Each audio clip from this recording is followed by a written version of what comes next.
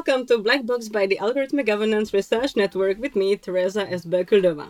Joining me today is Sarah Brain, Assistant Professor at the Department of Sociology at the University of Texas at Austin, to discuss her book, Predict and Surveil, Data, Discretion and the Future of Policing, published in 2020 with Oxford University Press. Welcome to the show, Sarah. Thanks so much for having me. First, let me say that I have thoroughly enjoyed reading your book. There is by now growing amount of scholarship critical of predictive policing, dragnet surveillance, automated decision-making, profiling, and social sorting using big data, and the resulting algorithmic injustices, harms, and human rights and other violations. This scholarship, much like your own work, challenges the perception of data-driven technologies as neutral, objective, and by default superior to human judgment, while examining the consequences of these technologies for those disproportionately surveilled and targeted, and the ways in which these technologies tend to deepen existing inequalities and exacerbate structural harms, rather than delivering on the promise of a bias-free world. We have discussed a number of these issues in our previous podcast episodes. However, your book is one of the few in-depth accounts of the ways in which police departments, in your case the Los Angeles Police Department, actually use big data analytics and predictive policing software. Your account does not only show how LAPD uses these technologies in the police work, be it in identifying suspects, selecting areas to police more intensely, or in conducting investigations and what their consequences are, but also how these technologies transform organizational structures, institutional dynamics, and power relations within the police. You show how the surveillance gaze can easily be turned by the management against the employees, eliciting collective resistance, individual evasion, and even outright sabotage. Moreover, you link these insights together into a discussion of the magnified legal ambiguities that emerge as a result of the massive scale and connectivity of previously disparate data, forcing us to think about the transformation of law in surveillance and risk society. So we will discuss all these issues in more detail. But first things first, how did you manage to gain access to LAPD? How did you go about your field work? How was it going on ride-alongs? And how was your interest in the use of predictive tools actually received by the police? Hi, thanks. Sure. So I wanted to study how the police were using big data and predictive analytics, new surveillance technologies. And so I wanted to sort of pick a police department that was on the front lines, that was sort of a leader in this field, very technologically advanced. And so I tried to gain access to the Chicago PD, the LAPD, and the NYPD.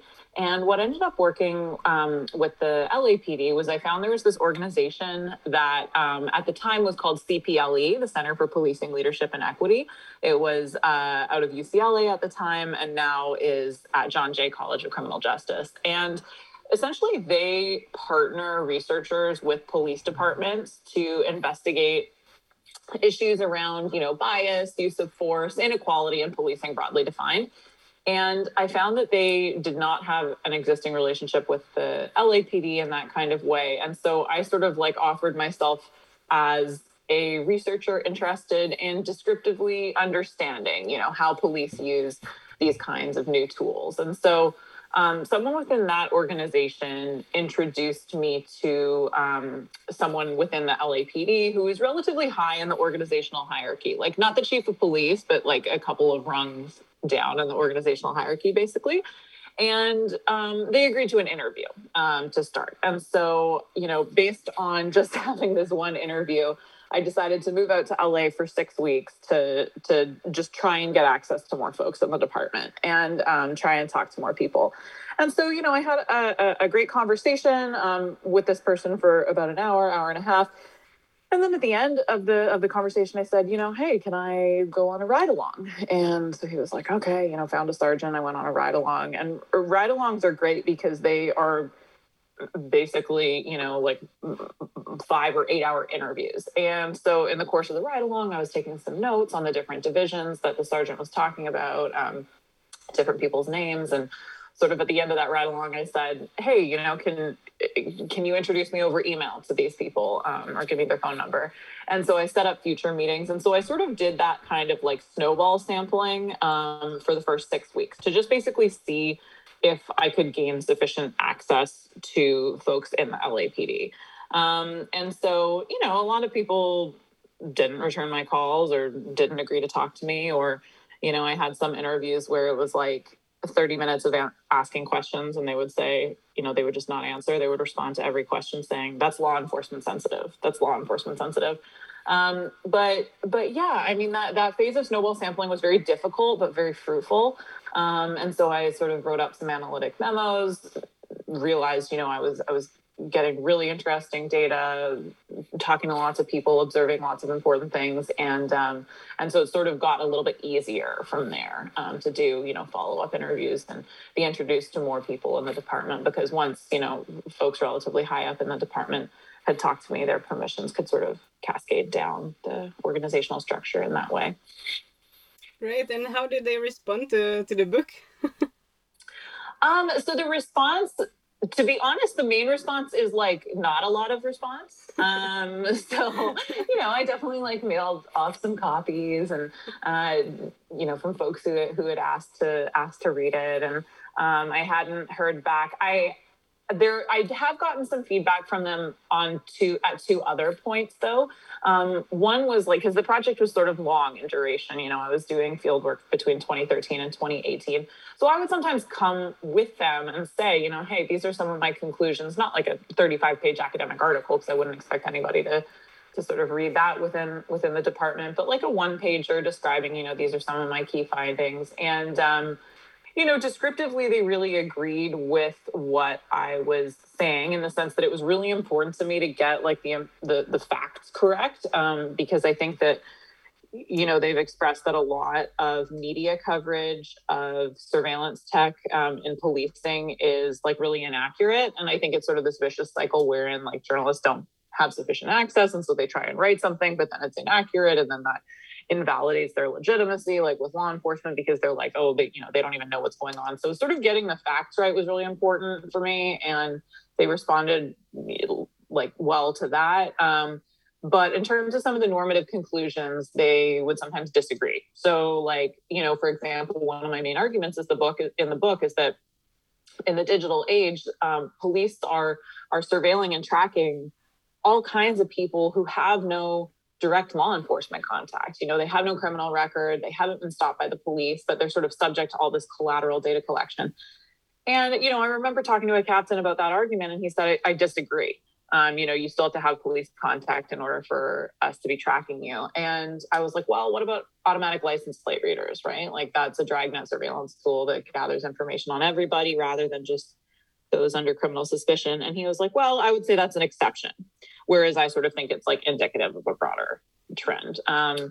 So yeah, they sort of responded in that way. And then the other time I heard from folks was when I wrote an op-ed in the LA Times about, basically saying like, hey, there's all this like relatively secretive surveillance tech being used by the LAPD. And they responded to some of that, got in contact with me or whatever. And again, didn't say that the facts were incorrect, but they were like, we don't think this is a problem. We think this is a good thing. And, you don't like talk about all of the benefits of it in this op-ed kind of thing. So yeah, I would say there was like definitely some normative disagreement about some of the issues. But overall, nothing too fundamental, I guess, in the critiques. Yeah, great. So throughout the book, you show how big data saturates the American criminal justice system in a myriad of ways, and how databases are being more and more integrated and third-party data is utilized, and how this kind of logic of policing, this form of policing spreads into ever new areas through an expansion of surveillance and profiling and risk scoring. Mm-hmm. And you write of the importance of really understanding the social side of big data rather than kind of paying lip service to it and indulging in tech washing. So could you expand maybe on what you mean by tech washing and on the role and power of private vendors, maybe such as Palantir, but also Microsoft and similar, with their proprietary algorithms which circumvent public sector openness and accountability regulations? Sure, yeah. I mean, so I think that like, in reading a lot of the rhetoric around the promise of predictive algorithms, for example, or if you read sort of the RFPs, like the request for proposals that the federal government provides to say like, hey, local law enforcement agencies, you could apply for these funds in order to do, evidence-based policing and try using data-driven tools, that type of thing. A lot of the rhetoric and the promise is about reducing bias or increasing efficiency, increasing accuracy. So it's sort of this dual-pronged thing of improving the efficacy, but also being more transparent and providing increased opportunities for accountability. And so I think like with that comes this sort of like underlying assumption that data are objective and they are unbiased and they speak for themselves. But, as a sociologist and being able to observe like how data was actually used on the ground by law enforcement, there is still a very, very human side to all of this story. Humans decide what data to collect on whom, how to analyze it, for what purpose, and then what kind of law enforcement intervention to do based on these data. And the people that make these decisions are embedded in pre-existing organizational power structures, right? We have social dynamics between, individuals living in certain neighborhoods and the police, people that have been historically and currently discriminated against by the police. All of these types of dynamics end up getting essentially baked into the data that are sometimes spoken about as objective or unbiased. And so the tech washing term, it's sort of a riff on like whitewashing or greenwashing, is basically just the idea that like through the process of quantification and computation and automation, it serves to like obscure and kind of render invisible a lot of the social dynamics at play that get baked into these data in the first place. And I think that, you mentioned the role of private companies, and there is this increasing role of the private sector in public policing, where police departments don't have the in-house expertise in order to design, artificial intelligence. And so they end up contracting out to increasingly to tech firms. It's like Palantir, Predpol, the creation of these tools. And, the private sector is subject to much less, at least in the United States, scrutiny in terms of transparency requirements, et cetera. And so sometimes like the predictive policing algorithms are proprietary, or basic descriptive information about how platforms are used are not available to the public. And so that sort of is another issue that some folks have raised. It's very difficult to hold these tools accountable in a way, or the users of them.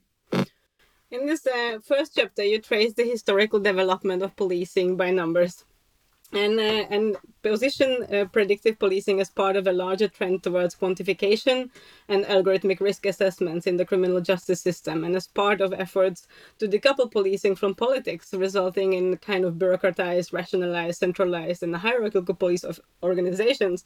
And you could argue this is also what lends them so susceptible to this kind of tech product in itself. But predictive policing in this context promises, as you said, improved efficiency and accountability, as well as legitimacy, and became increasingly pushed by the private sector. So could you kind of touch upon the key moments in this historical trajectory, which are kind of necessary to understand where predictive policing is today and as we know it? I mean, there is history to these kind of technologies being used, but what has changed and what is kind of similar? Sure. So, I mean, I think that this is a broader governance story, right? So the state has long used data to govern its citizens in order to allocate resources, in order to make all kinds of decisions. And the police are no exception. So, for at least a little bit over 100 years, local law enforcement has been plotting crimes on maps, for example, putting pins on a map, literally, and then directing patrol officers to the areas where all of the pins were, the sort of like hotspots where higher crime was. And I think there was a, dramatic or rapid acceleration in this what is termed evidence-based policing, sort of after the 1960s, like really in the 1980s, where hotspots policing became de rigueur. There was increasing like measurement of police dosage or presence and looking at response, time to responding for calls for service. And then you had the CompStat era of the 1990s. So this originated in New York City. It's basically the idea of using management principles and crime data in order to sort of increase efficiency within policing. And then you had CompStat sort of spread more broadly throughout the country and the world to other police departments in general terms. And then in the LA case in particular, there was a lot of scandals on the LAPD in the 1990s. And so as a result, in the early 2000s, the LAPD entered into a consent decree with the federal government, which basically means that the department had to comply by certain standards in exchange for sort of the withdrawal of the criminal charges. And a lot of the things that they had to do was increase sort of data-driven decision-making and employee risk management. So what ended up happening was the department was collecting all of this data on their employees and trying to identify, who were the high-risk officers, who were engaging in too many vehicular pursuits, who were engaging in undue use of force, this type of thing, who were the risks, if you will, to the department.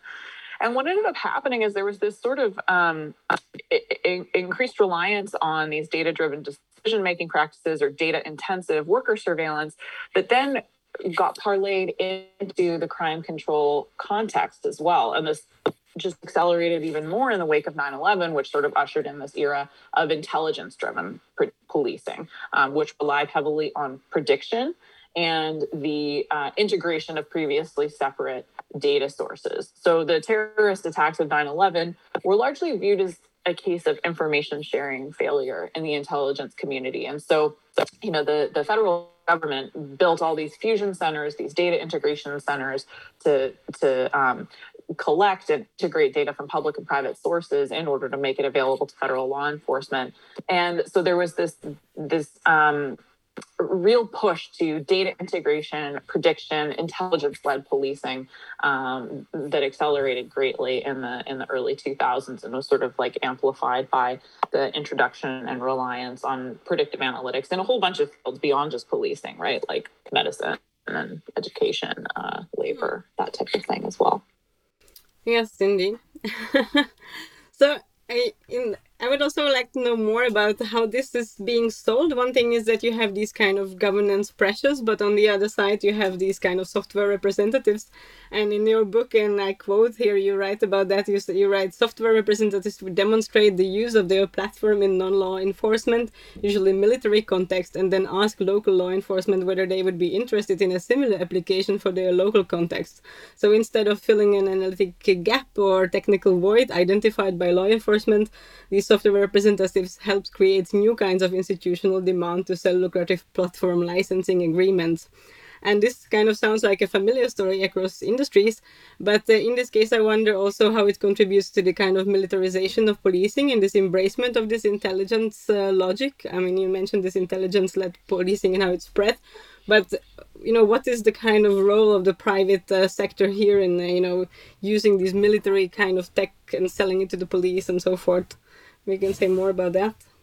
Yeah. I mean, this was a fascinating part of the project for me, where I would attend basically surveillance industry type conferences, where, as you said, tech companies would demonstrate the use of their tools in like counterinsurgency context and military context and say, wouldn't you want to use this tech to catch bad guys in your city? And so this was really flipped from the way that I thought it was going to play out, which is I expected what was happening, the relationship between the public and the private sector, was that local law enforcement agencies would go to tech companies and say, hey, we're having these problems that we think your tech might be able to solve, or we have all of these sources of data that we can't integrate and we're hoping that your tools might be able to help us. But really the supply demand was totally flipped, as you sort of identified in that excerpt, where tech companies would demonstrate their use in these military contexts and then they would get imported into local policing. And so, there's a lot of fascinating scholarship about and journalistic coverage of the militarization of policing, but that largely focuses on the military hardware, right? Like the surplus military kit that is then gifted to local law enforcement agencies. But I think like the creep of military software into local policing is a very untold and largely invisible part of the story, but I think is very important because it essentially imports all of these logics, in addition to just the technologies of counterinsurgency, of military control, of occupation, into the local law enforcement context in that way. Yes, indeed. And then it has this kind of reverse side, right? You're right of the ways in which the ideology fuels the embracement of the technology, but it's also the quest for funding. And you're right here also that the LAPD spends hundreds of thousands of dollars on grant writers and criminal justice consultants, and the department has vested interest in maintaining the cash flow, regardless of whether the originally funded technology is effective, right? So this reliance on grants and this kind of budgetary budgeting these kind of grants and so forth. Can you say more about these kind of funding imperatives for embracing these technologies? Yeah, absolutely. So this sort of partially came in the wake of 9/11 as well, where the federal government was increasingly funding local law enforcement agencies because they were sort of on the front lines of the domestic war against terror. And so they were saying, hey, you can get some federal funds if you access these if you're able to use these predictive tools and data-driven decision-making practices and such. And so what was really interesting to me was that these incentives exist. And then what ends up happening basically is if law enforcement agencies get a particular grant, for example, there's this process that this one sergeant described to me as the budgetization of grants, right? It basically gets subsumed into the operating budget of the police department. And so regardless of whether or not it actually works in the first place, there's sort of an incentive to continue making a case for its continued use in the policing practice. And so what ends up happening basically is they do this, they adopt the new technology or the new sources of data, the new evidence-based practices, the grant gets subsumed into their operating budget, and then they need to sort of make an ongoing case for it. And what is so staggering to me is how thin the evidence base is for a lot of these data intensive policing practices. And I think a part of the problem, and this is where sort of one of the arguments in the book comes in, is that, again, data are not these objective, unbiased sort of artifacts, but rather I think it's helpful to think about data as a form of capital. So it's impossible to sort of do an evaluation of outcomes if the only people that have access to the data are people who work in the law enforcement agency or who work at the tech firms that design the analytics software that the LAPD uses. So, I think that while there is a lot of discussion around the promise of evidence-based policing, the independent evaluation of these tools is sort of staggeringly lacking. Yes, and we will touch upon that a bit later, but before that I was thinking we could now move to discuss how these tools are actually used in practice. And Sure. You discussed this dragnet surveillance and how we all can become incriminated because of these kind of ways these technologies and platforms can be used. And you also mentioned that, and I found that particularly interesting, that these platforms used by the police support is the danger imperative, or the idea that the police may face lethal danger and violence at a moment's notice, and thus they possibly escalate already tense situations. So maybe you could because this ties up with the idea of how ideologies are actually put into these kind of technological systems, right? So maybe you could explain what dragnet surveillance is and what possibilities lie in these platforms. You mentioned this Gotham, Palantir Gotham, and in the integration of institutional data systems. And also I wanted you to touch a bit upon what I found very interesting is the query-based and alert-based systems and how they work also together. So yeah. Sure. Yeah. So dragnet surveillance is a form of surveillance that the police engage in increasingly in the digital age, where the surveillance tools collect data and information on everybody rather than just those people under criminal suspicion. So a sort of classic example of a dragnet surveillance tool is the automatic license plate reader, or the ALPR. So these are cameras that are mounted either on police vehicles, or there are some static cameras mounted at intersections, for example, and they capture 2 photos of every vehicle that passes through their line of vision, one of the car, one of the license plate, and then it records the time, date, and geo coordinates. So just this one relatively simple tool actually provides police with a lot of information about the distribution of vehicles and therefore people throughout the city. You can, for example, infer where somebody might be staying overnight based on where their car is parked outside, for example. And so what ends up happening with these dragnet surveillance tools and the sort of information deluge or information overload that police increasingly have, they can know the existence of a warrant when they're sort of driving down the street, responding to a call for service, et cetera. The benefit to the police that they discuss is improving situational awareness. This increase in information is going to provide police more actionable intelligence that will keep them safer, help them be able to do their jobs more effectively, et cetera. However, I have this colleague here at the University of Texas named Michael Sierra-Arevalo, and he does some research with the police as well. And he sort of developed this concept of the danger imperative, the idea that police are sort of trained and socialized to believe that any interaction could become fatal at any time. So while sure, there is some promise in all of this information that police can now have access to through some of these platforms, it can improve situational awareness and sort of make them more knowledgeable about the things going on around them. It can also have this sort of unintended priming effect of making them view the world and every potential interaction as even more dangerous. So, this question about does it make the police or civilians safer or less safe, I think, again, an open empirical question in terms of this information overload. And there was a second portion of your question that I'm just trying to remember. Here, can you remind me? Yeah, Sorry. I know how these platforms actually work, because you have these nice descriptions on how they search, and you have these query-based, alert-based systems, and Oh, the query-based, alert-based. Yes. Okay, so this was something that was really interesting to me. So, for decades, the police have been using platforms in order to have been using query-based systems. And so by that, I just mean the police searching somebody's name or license plate in the system. When the police pull someone over on the side of the road, the first thing that they do is they run the license plate, see if there's any outstanding warrants on that vehicle, et cetera, et cetera. That's a query-based system.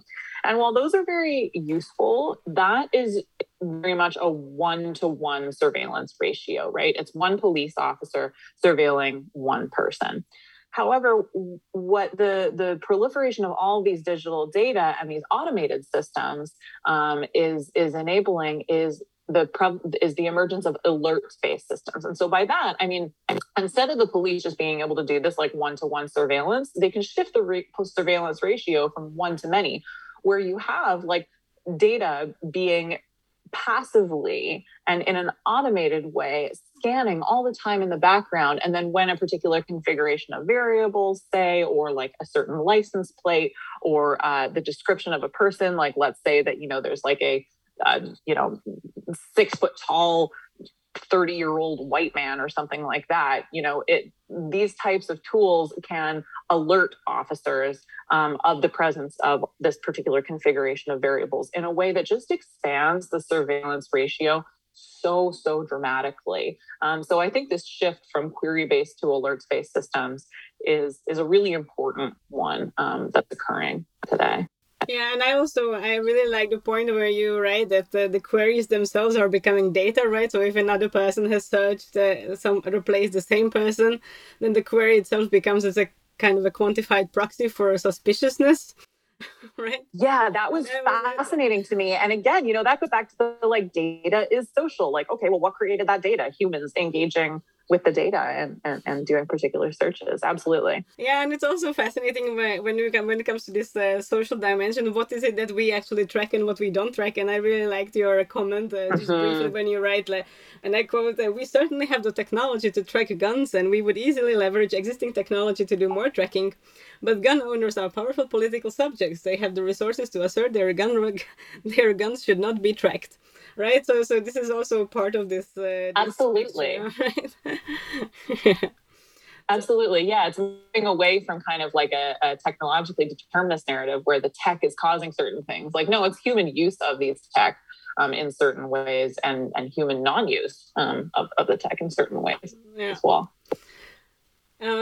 So in chapter 4, you look closer at the dynamics of kind of directed surveillance and the quantification of risk in the larger context of the shift from this intuition-based to data-driven policing. And you show how LAPD uses both place-based and person-based predictive policing. And since the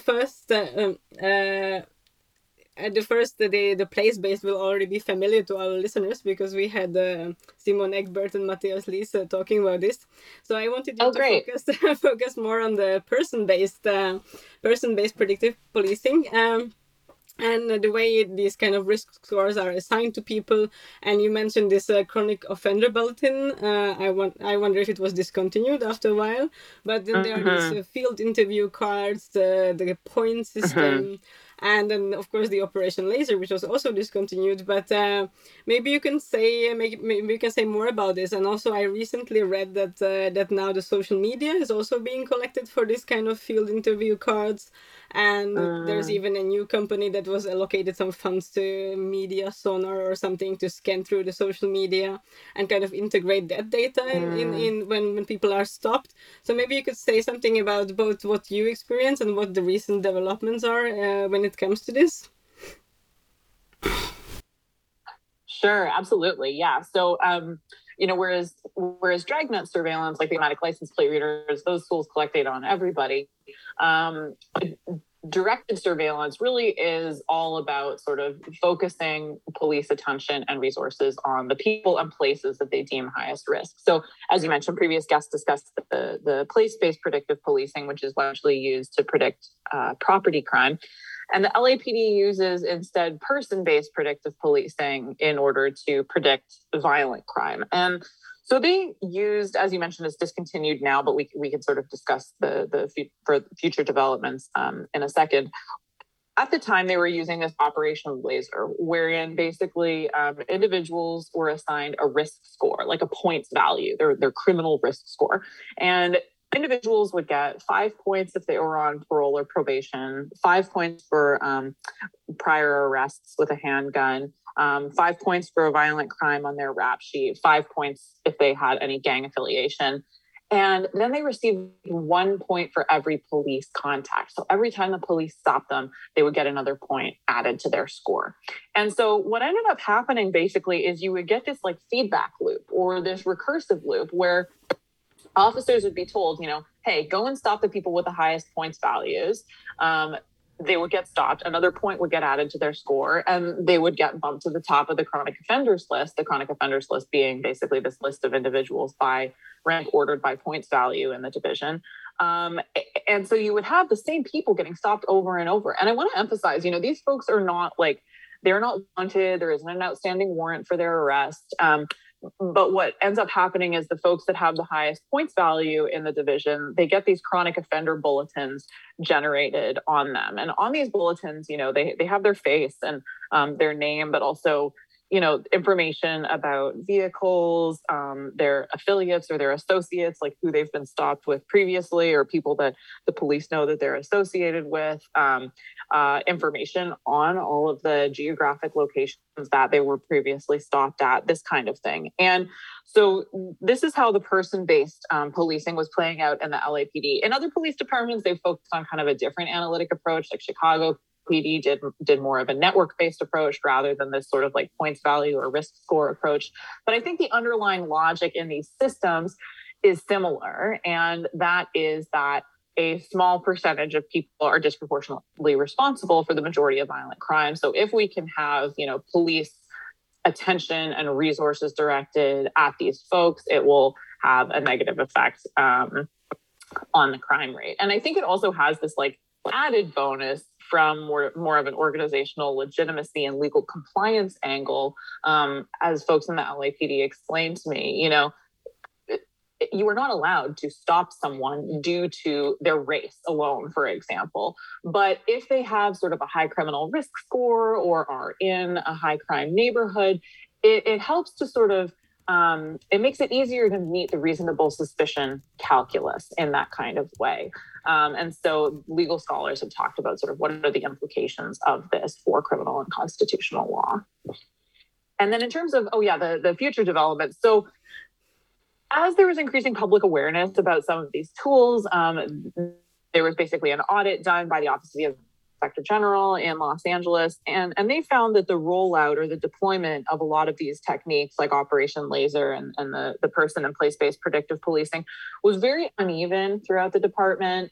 Certain areas were using it a lot, whereas others weren't using it at all. It was being rolled out in very unsystematic ways that made it impossible to do any evaluations of the efficacy or of issues with bias and discrimination.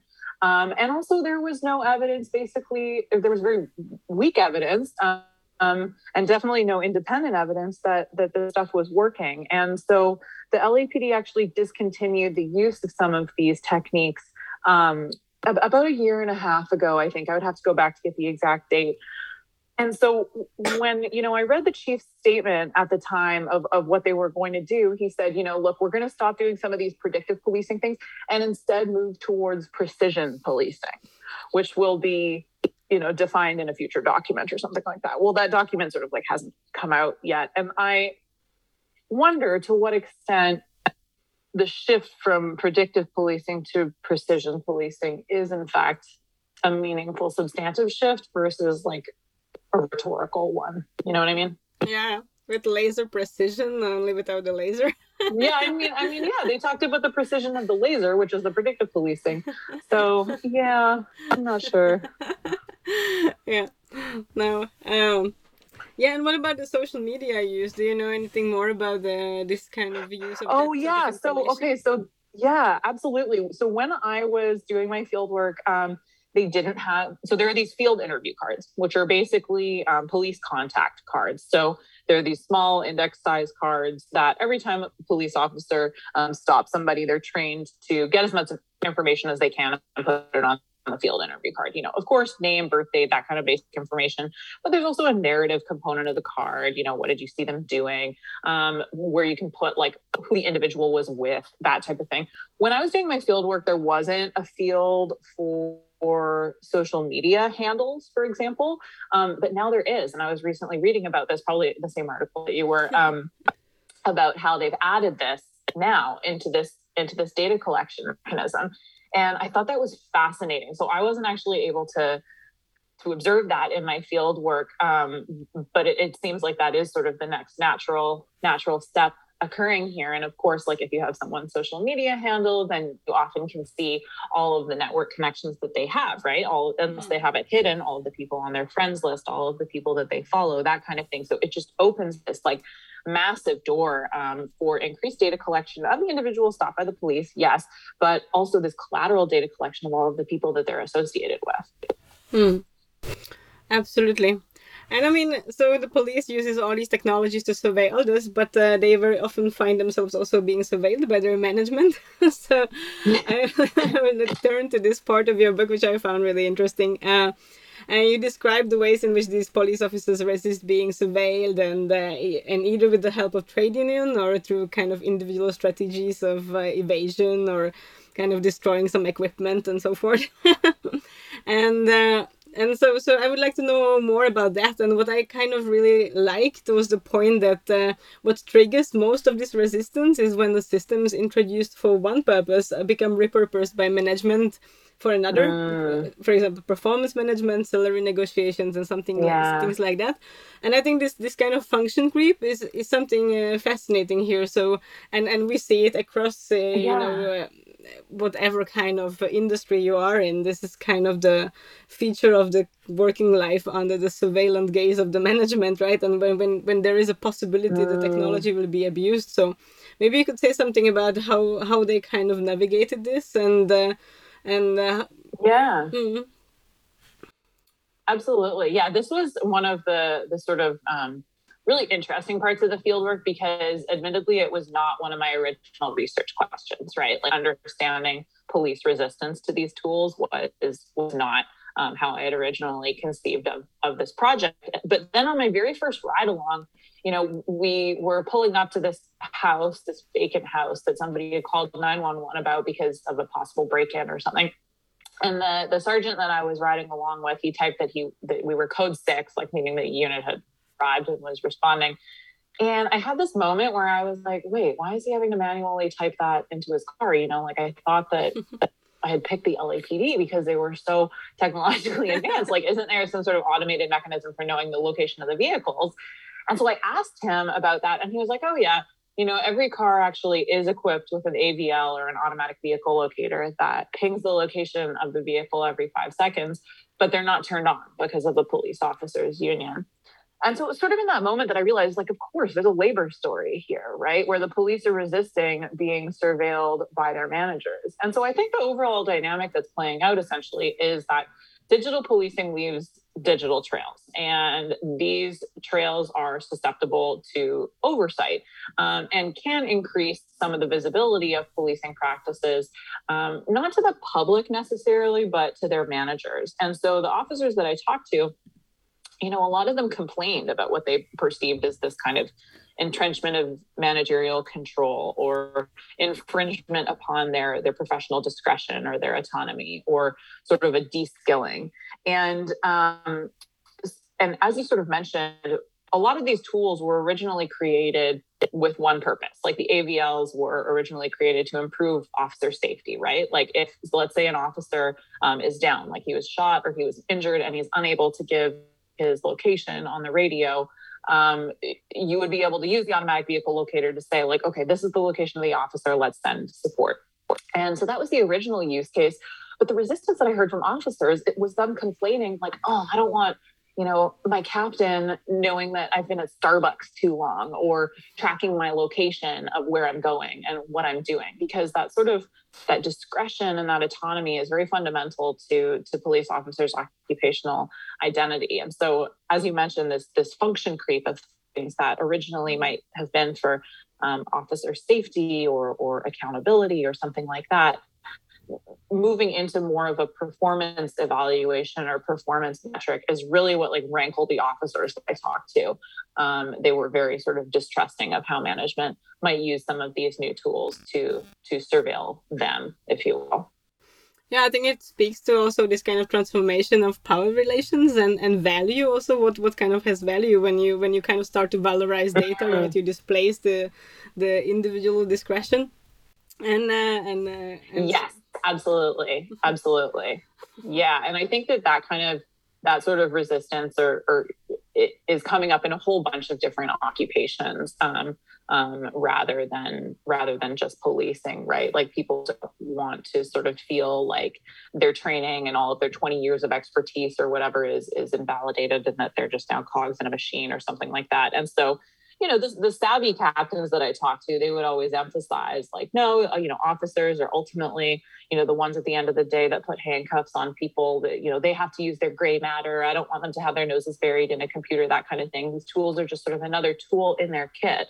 But a lot of officers that I spoke with, particularly line officers, like patrol officers on the front lines, they expressed concern about this sort of displacement, as you said, of their on the ground expertise in favor of abstract technological tools and algorithms and these sort of inscrutable quantified things. Yeah, and I was thinking also of these kind of lines of conflict and frustration. I mean, in your book, you several times you the police call these analysts and the civilian employees like eggheads and pencil geeks and spreadsheet jockeys and so forth. Yeah. So you can really feel the frustration with that. Yeah. But this is the kind of rivalry between these sworn officers and the civilian employees. But you also have a similar kind of rivalry or kind of tensions between the interagency wise, right? And so there's also this organizational tensions. Maybe you could say something more about your experiences with this. I find it fascinating. Sure. Yeah. I mean, so I think that sometimes sociological research can describe the police as like a monolith. The police do this, the police do that.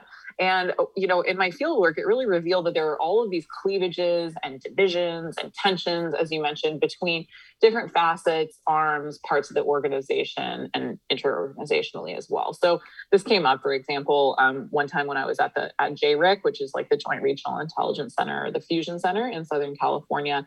And as we were sort of walking down this like aisle of cubicles, I was with a local law enforcement agent, and we were passing all of these federal agents who they were like covering up their papers on their desk and saying, you're not authorized to see the work that I'm doing. And so there's this rivalry and tension between local and federal law enforcement agencies that I think has always existed, but is being exacerbated by this information age. So what ends up happening is local law enforcement express that they feel that they're, collecting all of this data, sending it up to these fusion centers, to the feds, where it gets integrated, made available to federal agents, and they don't get any benefit, right? They don't then get access to the integrated data. And so they would complain about what they perceive to be this very asymmetrical data sharing relationship going on. And so, much like, as you said, with the managerial dynamic here going on as well, I think that part of what's going on is just like a transposition of age-old tensions between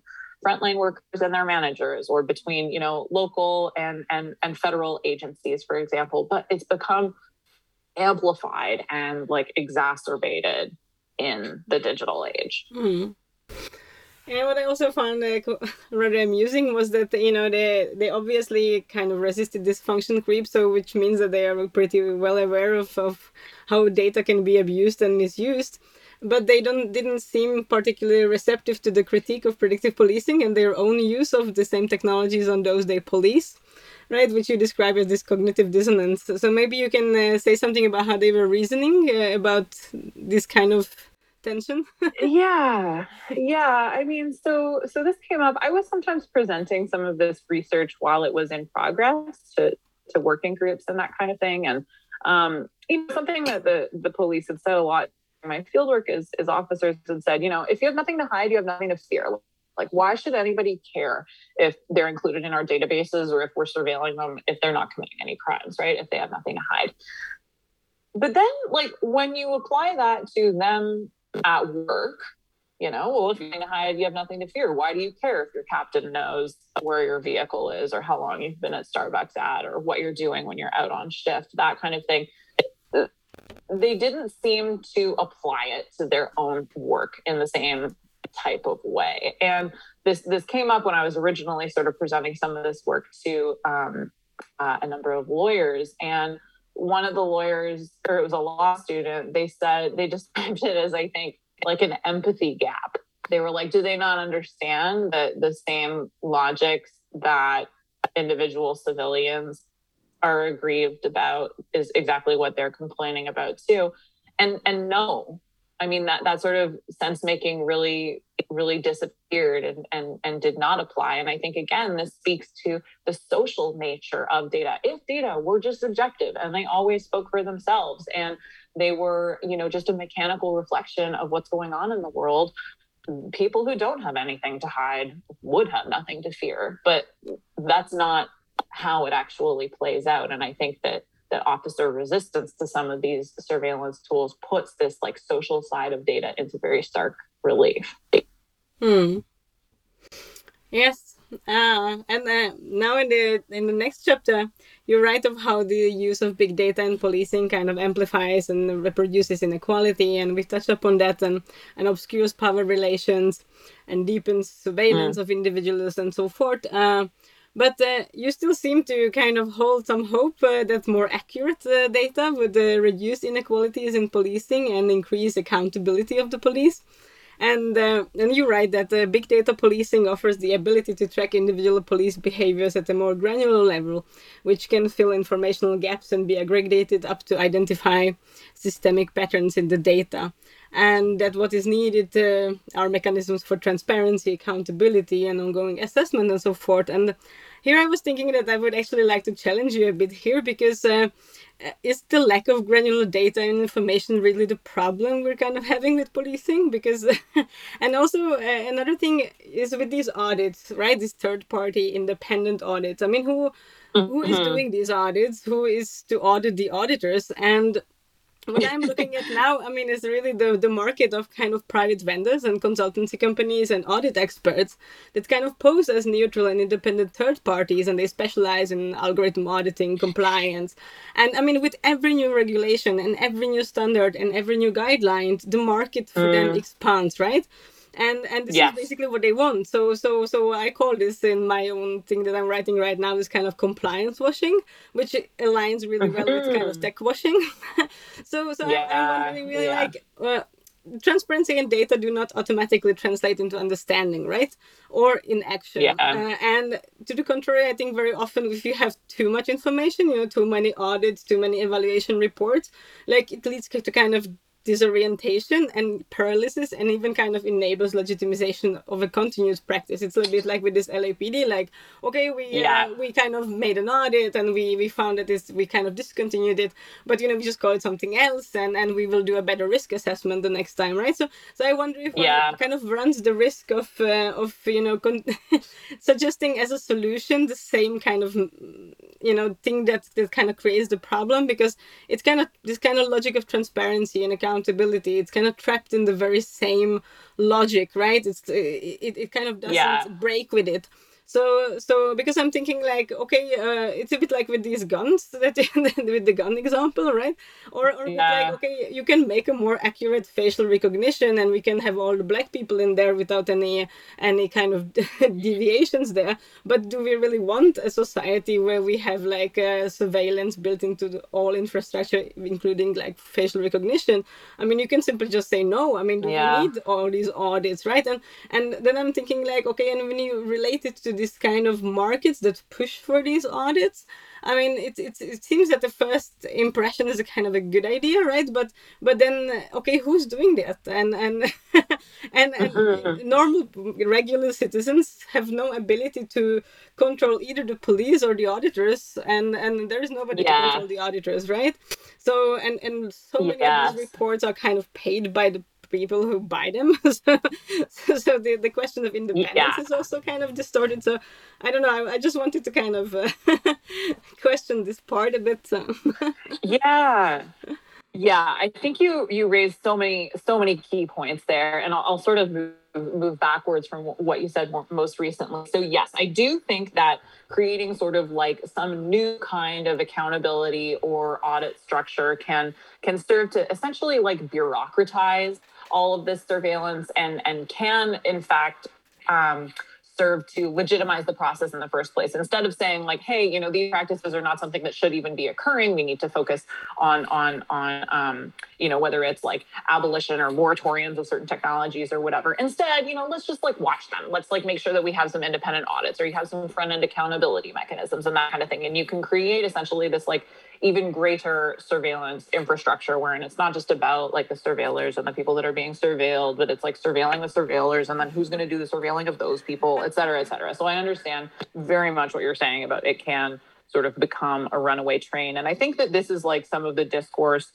if you look at the continuum from like reformers on one end to abolitionists on the other, that would very much be what an abolitionist argument is around this, is like, look, creating these new infrastructures of surveillance that maybe it's surveilling the police, or the people that are surveilling the police is fundamentally serving to legitimize and bureaucratize the existing practices that occur. So it's sort of missing the mark. And then that gets to your first point, which is like, is it really the data that are the problem? And, as a sociologist, like, of course, I would say no, the underlying issues that are at play here, they are being put in stark relief in this data-driven or data-intensive policing context.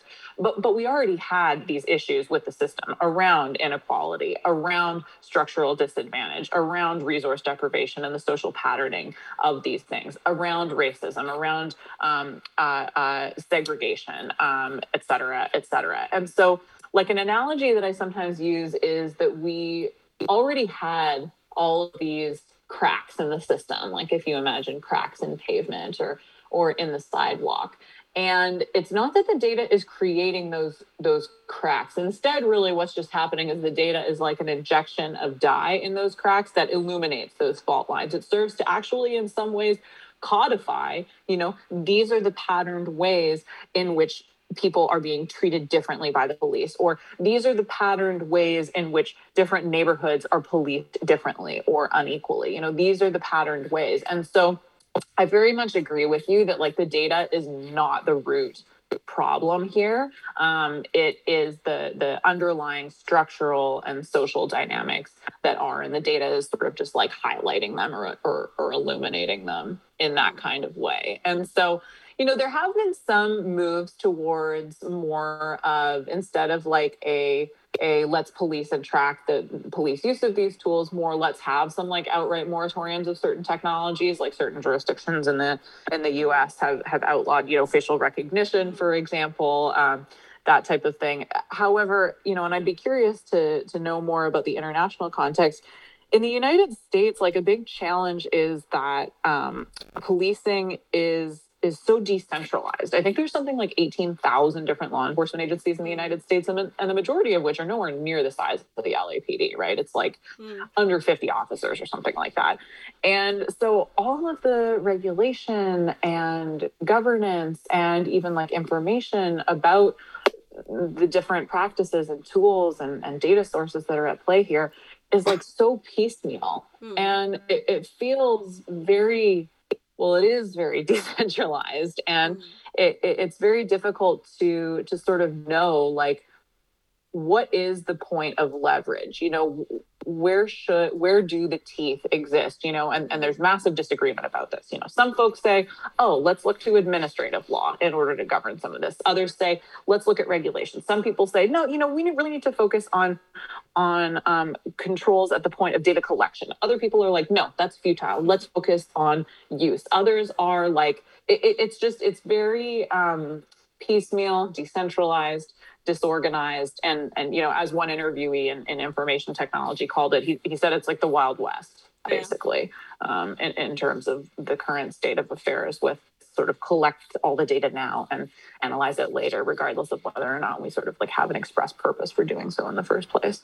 Yeah, and it's like a Wild West also in the realm of the law, right? So in the last part of your book, you talk about these legal implications and you sketch all kind of key issues. But what I found actually most interesting in that discussion and kind of is first this third party doctrine that is used to kind of circumvent the Fourth Amendment protections, and the second, these kind of possibilities for parallel construction, which I thought you could maybe explain, because I'm not sure people familiar with that. So sure. That would be interesting. Yeah. Yeah. So parallel construction is basically the idea of hiding how you originally learned information in case the way that you learned it is like unconstitutional, for example, or is from some surveillance technology that you don't want to disclose or something like that. So here's like a real world non-law enforcement example context. The way that I sort of describe it is, let's say you think that your spouse is cheating on you, is having an affair. And so you hack into their phone, go through their text messages and find evidence of this affair. But you don't want to disclose to your spouse that you like violated their privacy and hacked into their phone. And so you come up with some other explanation of how you learned this information about them cheating on you, right? You're like, oh, I ran into somebody and they told me something or something something like that. So that's parallel construction. Some people talk about it like evidence laundering or data laundering, for example, disguising how you found this in the first place. And so because a lot of these technologies are very invisible, there's not a lot of documentation around it, and a lot of their use is not making it into court documents, right? There's not a lot of, for example, like in an affidavit, they don't say like, oh, I queried this guy in Palantir's system and found this information about him. It renders invisible a lot of this like policing that goes on at a very early stage in the criminal legal process. And as a result, makes it impossible to use legal tools through criminal legal processing, whether it's like at early stages or in a few cases that actually make it to court, saying, oh, this is a violation of somebody's Fourth Amendment rights, this type of thing. That opportunity never even arises because all of it is rendered invisible at such an early phase in the discretionary process. And so, I did not, of course, observe, because essentially I was surveilling the police in order to understand how they were surveilling people. I did not observe parallel construction going on, but merely what this law chapter, one of the arguments it makes is it provides increased opportunities for that to occur. And there's lots of lawyers that are doing fascinating work on this issue. And somewhat relatedly, it is sort of the first part of this around what are the implications for existing legal doctrine, right? So what is a search in the digital age? Like previously, it had been defined in terms of like a person or their effects, their papers, their effects. Well, like what about querying someone's name in a database? Does that constitute a search? Rubbing up existing legal doctrine on the digital reality of today, like ends up being very messy, and you have this very diverse is sort of like a generous word, but chaotic case law that's going on now, redefining and defining what constitutes a search. Should we have higher standards for meeting the reasonable suspicion threshold if it's easier to meet that with the proliferation of digital data? All of these types of like open questions about how this is going to play out in the courts. And I think that it's going to be fascinating to sort of observe in the future, because, the courts always lag behind technology by 10 or 20 years. Yeah, that's amazing. No, but also this role of this kind of third-party doctrine and what all kind of data. Oh, yeah, the third-party doctrine. Yeah, okay. So basically the idea behind that is that, like, look, there actually are quite a lot of constraints legal constraints on what information the police can gather directly from individuals, because there are all of these protections against government intrusion into individuals' lives, right?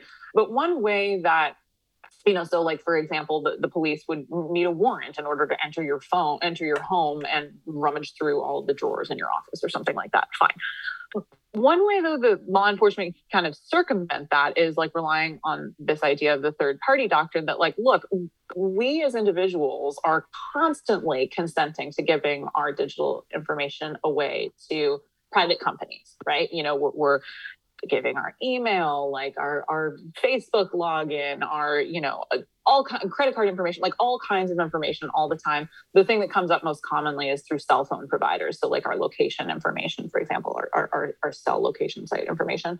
And so we're not consenting to the police, but if we give it to these third-party providers, then can the police sort of circumvent some of the protections and appellate checks and that type of thing on government surveillance? And the answer seems to be yes. Now, this is playing out in the Supreme Court in the US in really interesting ways. Like there was this Carpenter decision a couple of years ago that's very relevant here, et cetera. So I think that this is far from resolved. There is definitely not legal consensus on this issue, but I think the third party doctrine is only going to become increasingly relevant as we move forward here. In the end, you write that the key impediment to effective reform is the role of private companies in the big data policing space. And now we see that even Microsoft is involved in these things and also is offering these kind of, what is the government cloud, this Azure, right? So you have more, it doesn't seem that it's becoming less, so rather because of the pandemic crisis and so forth, it kind of accelerated this market, right? So, and also market in workplace surveillance just expanded massively.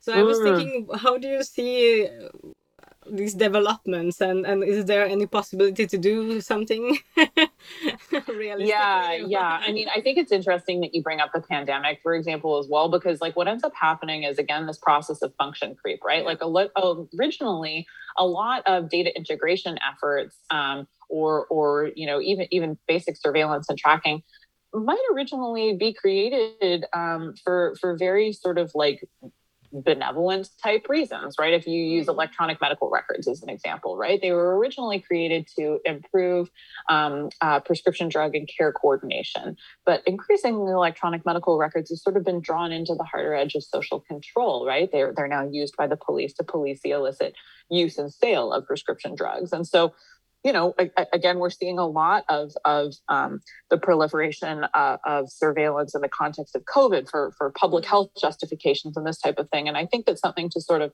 look for in the future is this concept of function creep. There is a tendency, once data exists, for it to be repurposed and used for another. This is sort of back to this data as capital idea.